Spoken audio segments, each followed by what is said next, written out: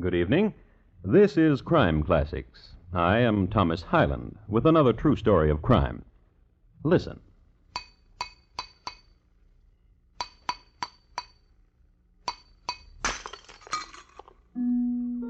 The glass you just heard broken was not ordinary glass. It was a closed vessel of exact contour of the man's head which it held. It was raised exactly 1 millimeter above the skin, all around, and above the hair. No small feat, since the hair on the head was lush and curly. Another masterpiece by Dom Llewellyn, whose secret of blowing glass to enclose human heads died when he died. Dom Llewellyn had been called in to do a job of work on what was left of Mr. John Hayes, which was all above the neck. So tonight, my report to you on John Hayes, his head, and how they were parted. Crime Classics, a series of true crime stories from the records and newspapers of every land, from every time. Your host each week, Mr. Thomas Hyland, connoisseur of crime, student of violence, and teller of murders. Now, once again, Mr. Thomas Hyland.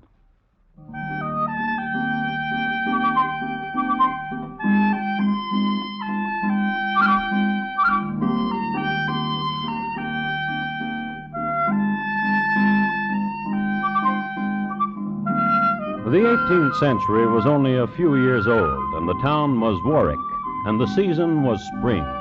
Things were budding all around, trees, flowers, and there happened to be a 16-year-old girl named Catherine Hall. She appears suddenly in history, this girl, walking down the road.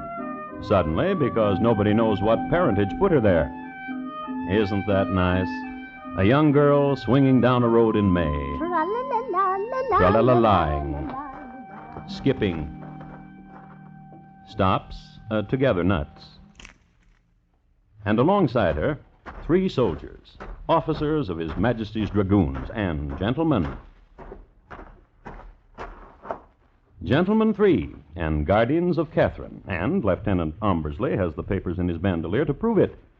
Guardians and their ward at a crossroad. Catherine? Yes, Uncle. Uncle Fred and Uncle Ned and I think the time has come. For what, Uncle? The time has come. Do not be shy. How is it that always you are shy when the sun shines? We have a wedding gift for you. Uncle. From all of us to you. Uncles. The gift, here, a scarf. Uncles. We'll miss you. And I you. And the time now to tell you of him, of the man you will marry.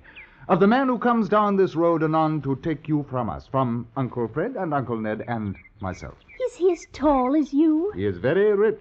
Is he as handsome as Uncle Ned? He is very rich. And has he the strength of Uncle Fred? He is very rich. Then I know I shall love him well. Catherine. Yes, Uncle. Your duties as wife. Yes, Uncle. Always water in the pail, and loving nuptials cannot fail. And? Happy marriage in a springtime day, child in the cradle on New Year's Day. Oh, yes, Uncle.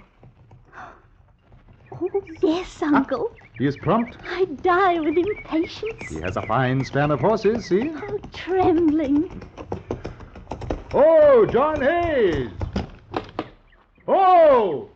You, girl, if your name be Catherine, get in. Uncle. Get in, girl, get in. A kiss, Uncle, for farewell to you and Uncle Ned. Which we did in tears and kisses the whole night past. Get in, girl, get in. Here's your money, Lieutenant. Small sackful, as was contracted for. Giddy up!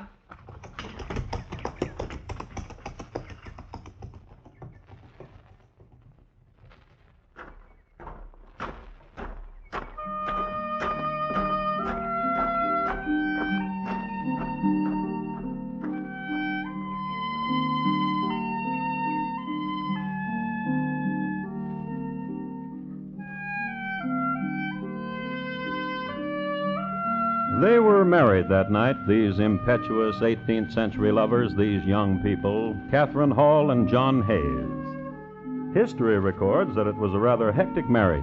The groom's father went temporarily blind from drink before the ceremony. There was unruliness among the servants, and some sources state that the bride herself tried to sneak off and had to be restrained. But married they were just as evening sun went down. And that evening, after the house of John Hayes had quieted down, after the pig had been eaten and the toast drunk, after the celebrants had gone home and the windows bolted and the doors barred, after all these things...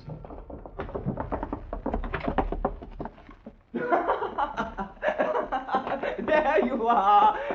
There you are. Come on out now. There you are. Glibberty Bird. You know what you ought to do. What? Join the army. Join the army? Join the army. Why should I do that? I'd be so proud of you. Aren't you proud of me now? Think of you in a uniform. Oh, I never did. Then let's do it. All right. The scarlet trousers and the scarlet coat. Oh, my. And the golden sash and the gleaming scabbard. And I'd stand up straight like this. On your curly hair, a three-cornered hat and a cockade. And I'd march. And I'd march. And perhaps What? they'd send you to America. Yes. No. You could volunteer for it. No. You'd miss me too much. You'd suffer. Oh, I'd write to you every day. Well, the boats to America do not sail very often. I'd knit things for you and bake things for you. But mostly, What? I'd be proud, oh, so proud. Dear John, Well, I don't know. join the army. Proud. Yes, What would you do? tell people. John, Yes. golden sash and gleaming scabbard, and on your head a three-cornered hat with a cockade, John. And you'd march so straight and tall, you'd march. Like this? Yes, Like this? yes. Oh, yes.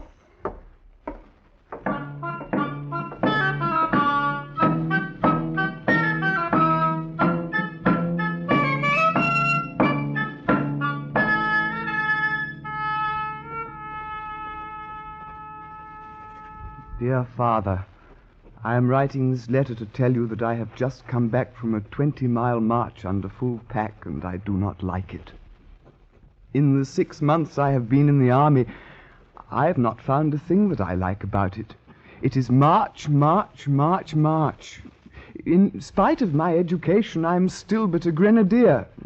2 of the lads who joined the army with me are lieutenants and wear cockades, so please, dear Father, present the government with £20 and secure my release from this life. I would do it with my own funds, but I had wisdom enough to assign my wealth to my wife's name before joining the army. I do not wish to bother Catherine in this matter, as I'm going to surprise her by my appearance in civilian garb and put an end to her loneliness. Please, Father, do me this favor, your loving son, John. Oh, P.S. Please, Father, just consider it a loan.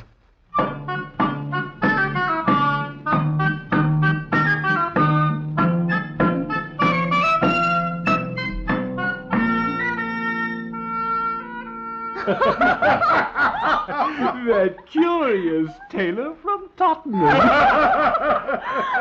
Mr. Wood, you're the one. And how about me? Oh, you're a one too, Mr. Billings. You're...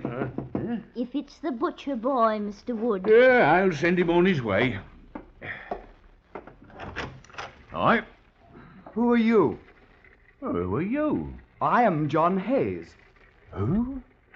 John Hayes. Oh, he be in the army. Not now. I am John Hayes, and I've come home to my wife. Where is she? Catherine! Who is it? Catherine! Catherine, I'm home! Dirty deserter. No. Oh, shame. Oh, listen, I'm out of the army. But you cannot be. I just sent you a sweater. I'm out.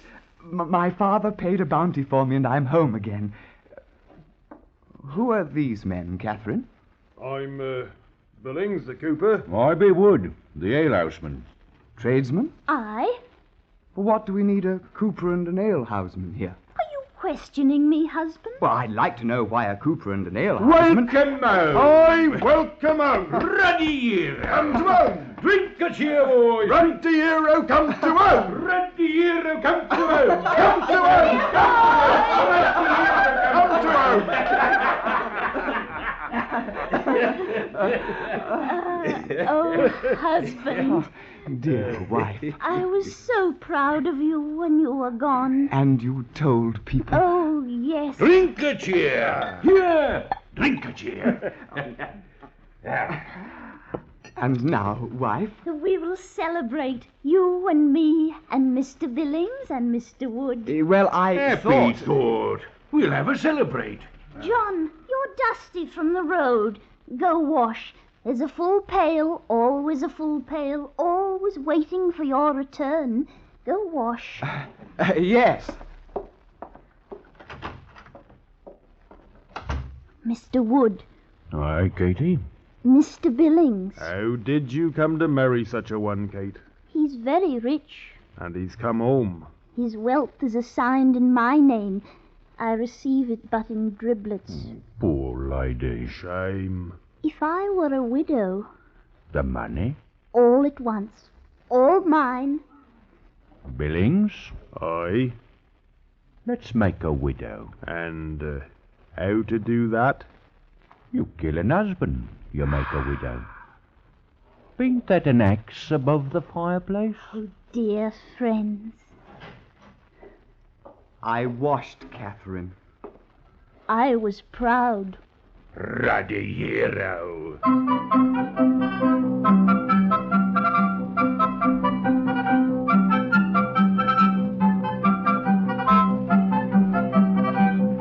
A soldier had come home, to his wife, to his neighbors. There was wine in the room and a good fire. But it was one of the shortest celebrations on record.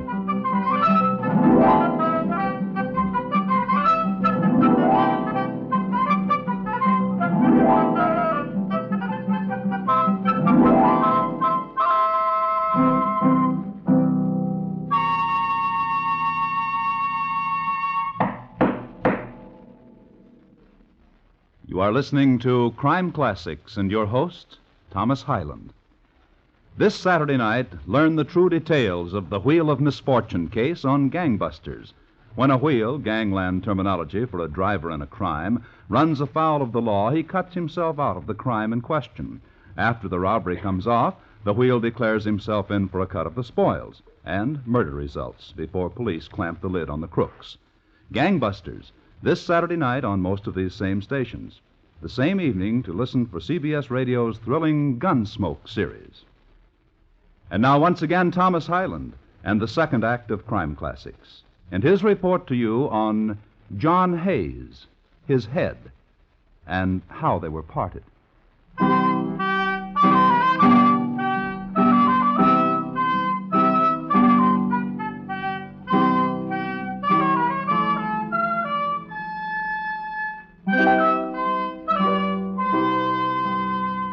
Historical background. We are concerned here with England in the early 1700s. George I sat upon the throne, and the terms Whig and Tory were being muttered and bandied about and chalked on walls. During one February, the great Sir Hugh Burdenny took time away from the Navy, went ashore long enough to invent the side pocket, only to die a year later in the Fijis. And in April, a month which concerns us most, King George put his queen in prison because of her part in the von Königsmarck affair. But we are concerned most with a citizen of the time, Mr. John Hayes. We hear of him next on the evening of April 22nd. Two lovers who had never heard of him strolled along the Thames. Strolled. Let's sit here, Duck. No, Thomas. So they strolled on.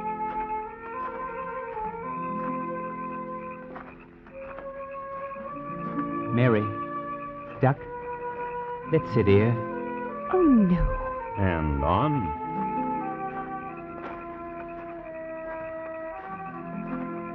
I like it here beneath the bridge, don't you? Well, See how the shadows lie like lacy web? where? Yon. Oh, Let us sit and watch and see how they quiver as riding moon a trail in the sky? Here? Just so. Mary, duck, you are dear to me. Hush. And how to hush this torrent inside me?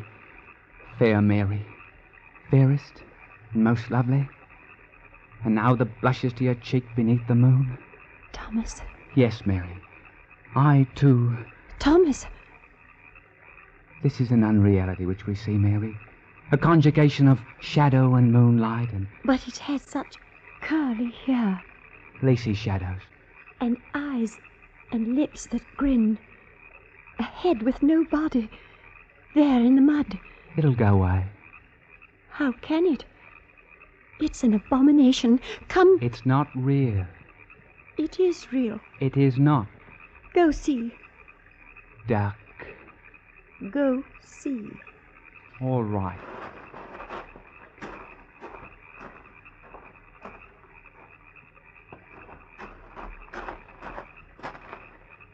Well, Go. a head Of a man. of a curly-headed man. I knew it. Thomas Ascot, I did not want to come down here in the first place. You made me. You made me. A head. Go.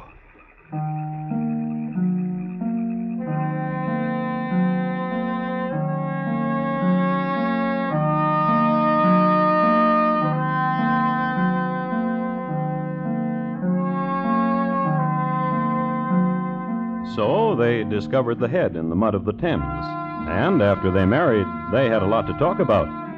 It was the head of John Hayes, all right, but nobody knew it then. Thomas Ascot reported his unusual find to the constabulary, who went to the spot, saw that the lad was indeed a truthful lad, poked about searching for a body to go with the head, failed, and then brought back what had been found to the sheriff's offices. They cleaned and combed the find, known as dressing the head in the trade. Then they mounted it neatly on a 10-foot pole. This was the custom of the day. Whenever an extra head was found, mount it on a pole, exhibit it in the town square so it could be identified. Nobody, however, came forward in the prescribed 3 days, so Dom Llewellyn was called in. Do that thing you do with glass, Dom, he was told, with heads, and close this one for preservation purposes. And Dom did, with caliper and a secretly fashioned glass and blowpipe. And Tom did. In the meanwhile, back at the home of Catherine Hayes, she's just stepped out of her door on her way to the cheese stall. Mrs. Hayes! Woo! Mrs. Hayes! Good morning to you, Mrs. Martin. Good morning to you. A marketing? A marketing? Mind you if I go along, if I walk with you? Neighbor who walks alone, neighbor's alone. Aye. Wise was the poet who first said that. Mrs. Hayes, Yes, a question. ninny do. How go your two boarders? Apace. So? Yes. Mr. Wood is an attractive one. Wouldn't you say? In truth, I had not noticed. Nonny, nonny, nonny. In truth. I suppose you'll say you have not noticed the prettiness of Mr. Billings. Not at all. Through the goodness of my heart for poor tradesmen, they live in my cellar. Truth, I never see them. And Mr. Hayes, your husband. Of him, what? I have not seen him. I heard he has returned from the army, but I have not seen him. No wonder. No wonder. If he is on his way to Portugal, how could you see him? How indeed? But Mrs. Hayes, Yes. so long he was in the army, then home to such as young and comely as you, then within 4 days he offs to Portugal. Oh, restless John. My last words to him as he left. Restless indeed. Huh. Would that my husband were restless like that, and off to Portugal. And a cooper like that Mr. Billings about. Some has all the looky.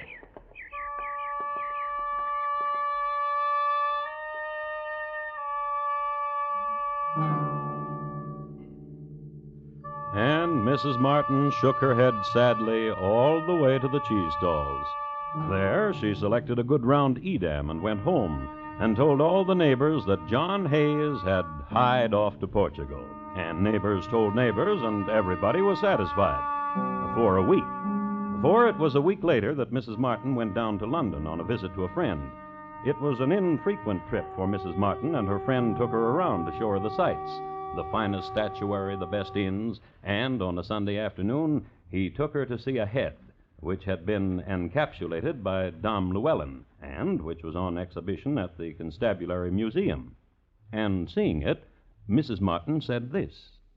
Why, I do believe I know that man. And her friend took her to the sheriff, to whom she repeated herself. Well, I do believe I know that man. What man?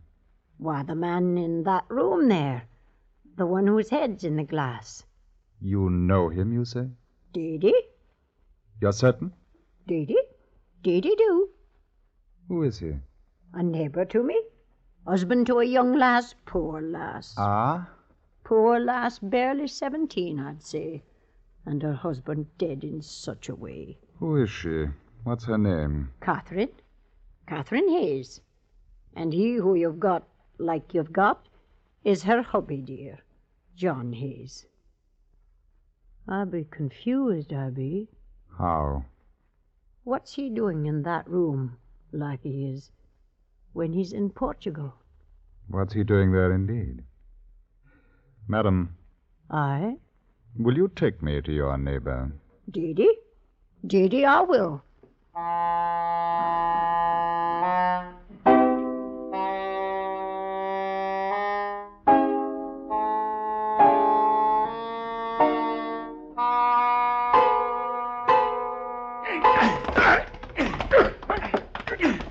We've had enough of you around, Katie and I.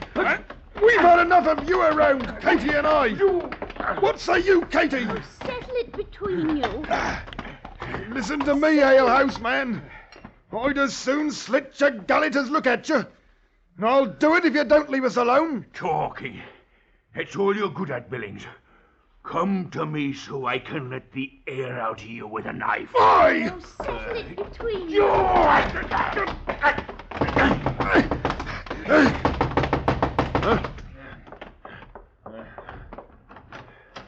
Yes, who be you? Sheriff of London Town. For what? If you be Mrs. John Hayes, I come to take you with me. For what? To show you of your husband, if he be the one whose head we have. Head? Aye. And, madam, I?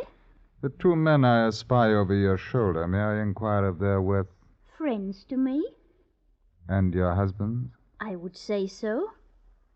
We will all ride down to London Town.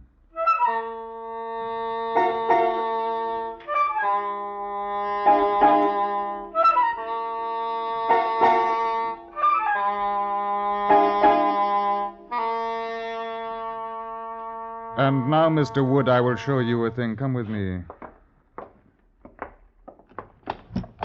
Look, you. Who is this man whose head is in this glass? I do not know. Who is this man? I do not know, I swear it. I am a pious man. And when I swear a thing, it is sworn to. And it is the truth. Very well. Sit there.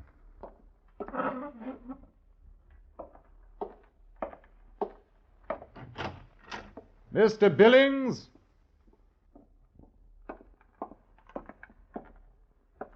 Close the door, please. Walk to that table, Mr. Billings, and tell me whose head it is encased there.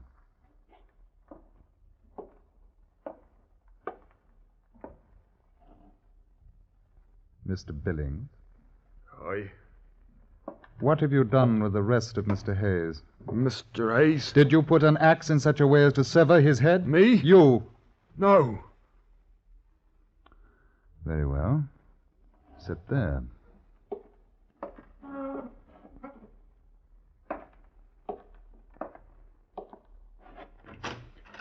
Mrs. Hayes, please.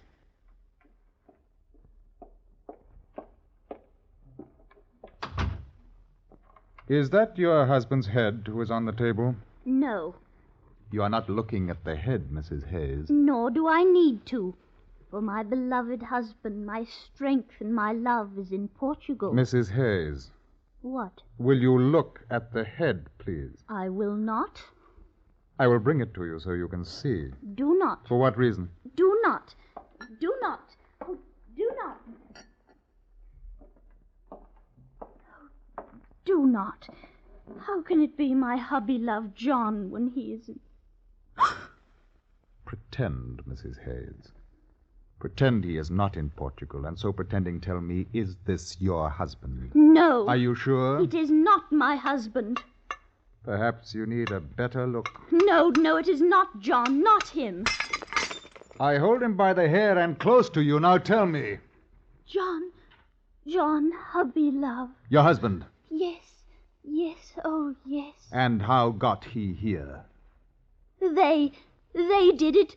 Billings and Wood. Say, liar! No shame and no lies. You, the two of you evil men, killed him and severed his head. Aye, while you fetched a pail to catch his head. And laughed as you caught it. In the name of His Majesty, I charge the three of you. Charge them, not me. The three of you.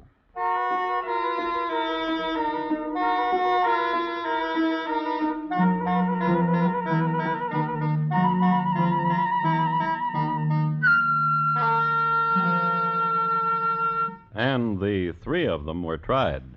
Billings and Wood on the charge of murder. Catherine on the charge of petty treason, which was 18th century talk for killing one's husband.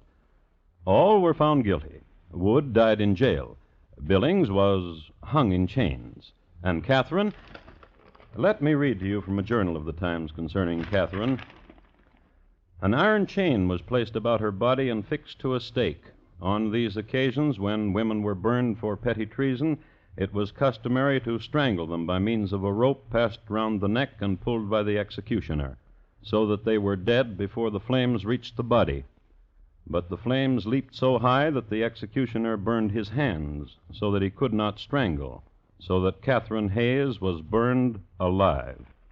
It is interesting to note that a graph of petty treason in England for a whole year after that shows a decided drop before it picks up again.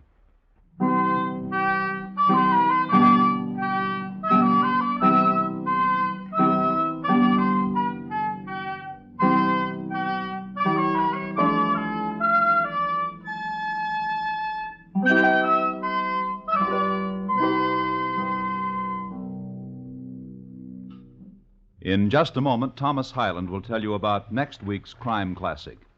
John Hayes, tonight's crime classic, was adapted from the original court reports and newspaper accounts by Morton Fine and David Friedkin.